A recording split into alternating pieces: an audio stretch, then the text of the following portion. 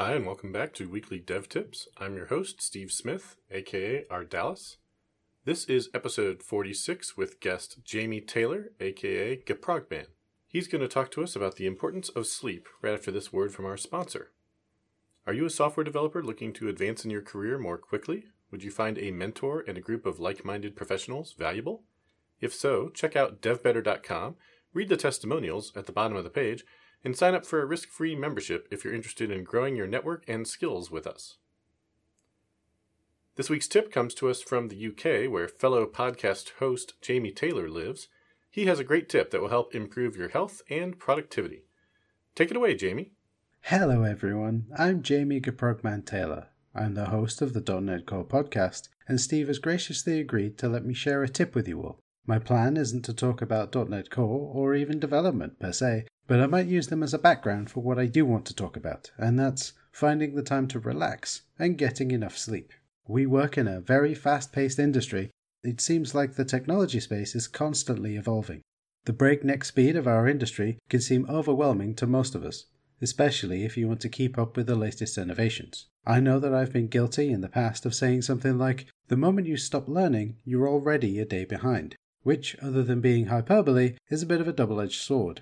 On the one hand, it's a great idea to keep up to speed with what's going on, but on the other hand, you need downtime. Now, I don't care how long you can sit at your laptop coding into the wee hours of the morning, drinking coffee, Red Bull, Mountain Dew, or whatever your incredibly sugary caffeinated drink of choice is. Eventually, you're going to need some rest and relaxation. And rest is the most important thing. Your body, whether you are aware of it or not, can go for days without food. It would be tough, but it's doable. But you cannot go for days without resting.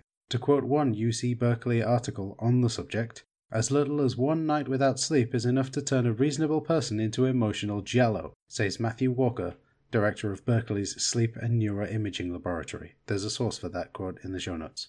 The brain is the most important part of the body for a developer. Without it, we can't function, if you'll pardon the pun. We need the ability to deal with complex business logic, hold several layers of the application's design in our short-term memory, and to be able to parse customer requirements. Without a healthy, well-rested brain, you can't do any of this. In the words of John Silver, the host of National Geographic Channel's Brain Games, one of the things that happens when you're sleep-deprived is that your ability to regulate emotions goes haywire. Your brain becomes disorganized in its capacity to process information, and your sensitivity to information also gets scrambled. Regulating emotions is an incredibly important skill to have, and becoming disorganized is quite possibly the antithesis of the state of mind that a developer needs to be in. You need to be able to focus on the task at hand. But I'm an extremely well-motivated go-getter, Jamie. I don't care. Eventually, you are either going to crash and burn, or you're going to need the help of a team of doctors and possibly a hospital. When you don't rest, you're not just affecting your physical health, but you're also putting your mental health at risk. Without sleep, you'll be unable to put your thoughts in order, which means that you won't be able to communicate well with others, which will lead to you becoming agitated, which will also lead to stress. And stress, or more correctly, distress, can wreak havoc on your body. We're talking headaches, increased blood pressure, chest pain, heart problems, skin conditions, depression, and anxiety, to say the least. So what can we do? First, get up and walk away from your computer. Maybe not right now, but the next time you get a chance to do so, do it. Take a walk, preferably outside, and if you really must have a coffee, walk to the next coffee shop along. The extra time in the fresh air will really help you. Spend time away from a computer or phone screen. As little as 15 minutes for every 45 will really help. Walk over to the water cooler and have a chat with someone while you're getting a cup of water. And if you don't have a water cooler, figure out another place to go and to be social. Some companies have breakout rooms for this very purpose. But what about outside of work? It is so easy to get trapped in the cycle of wake up, commute to work, only leave your desk to go to the bathroom or to get lunch, commute home, spend all evening working on some personal projects or staring at your phone. So let's use the Japanese idea of Kaizen, which means improvement, to break that little by little. I've taken up running in the evening. Well, it's more like jogging really, because I'm so out of shape. I'll occasionally call my brother and talk to him about everything and nothing, or we'll talk about video games for hours. I attend a number of meetups which are not even remotely related to technology. By spending time away from computer screens and talking to folks, I found that I feel more balanced and rested. Remember, we're social beings. But the number one most important thing is sleep. And that can be hard to achieve when you're used to sitting in front of a bright screen for hours. Our brains are tuned to think that bright light equals daytime. So when we're surrounded by unnatural bright lights, we tend to stay awake for longer. Which is why it's sometimes hard to sleep if you've been using a computer, tablet, or mobile phone before you go to bed. Fixing this is super easy. Just don't spend all day and night sitting in front of a bright screen. Give yourself a cutoff point, say 30 minutes before bed, and don't use a computer, tablet, or phone during that period. But if you have to use a computer or a phone during that window, know that the white light emitted by these screens contains harsh blue hues, which will make your brain think that it's daytime. So just don't use them. Or if you absolutely have to use them, look for apps similar to Flux or Red Moon if you're an Android user, or if you use iOS devices, then you can use a combination of Night Shift and True Tone. But what about you, Jamie? I occasionally get insomnia, and when it strikes I have a number of ways to rest even when it seems I can't sleep. The first thing that I do is make myself a cup of chamomile tea. I've always found that it chills me out, and it can really help me to rest. This might not work for everyone, but the combination of a hot drink without caffeine before bed really helps me. You know how some people like to have a cup of hot cocoa before bed? It's the same thing.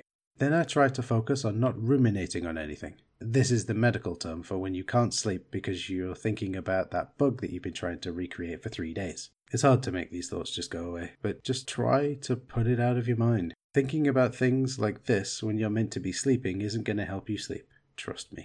The next thing that I do, and this isn't going to be to everyone's taste, so feel free to skip over this one, is I practice mindfulness meditation. It sounds unintuitive, but focusing my attention on breathing seems to really help me relax, which helps lead me to feeling super tired. Again, this isn't going to be to everyone's tastes.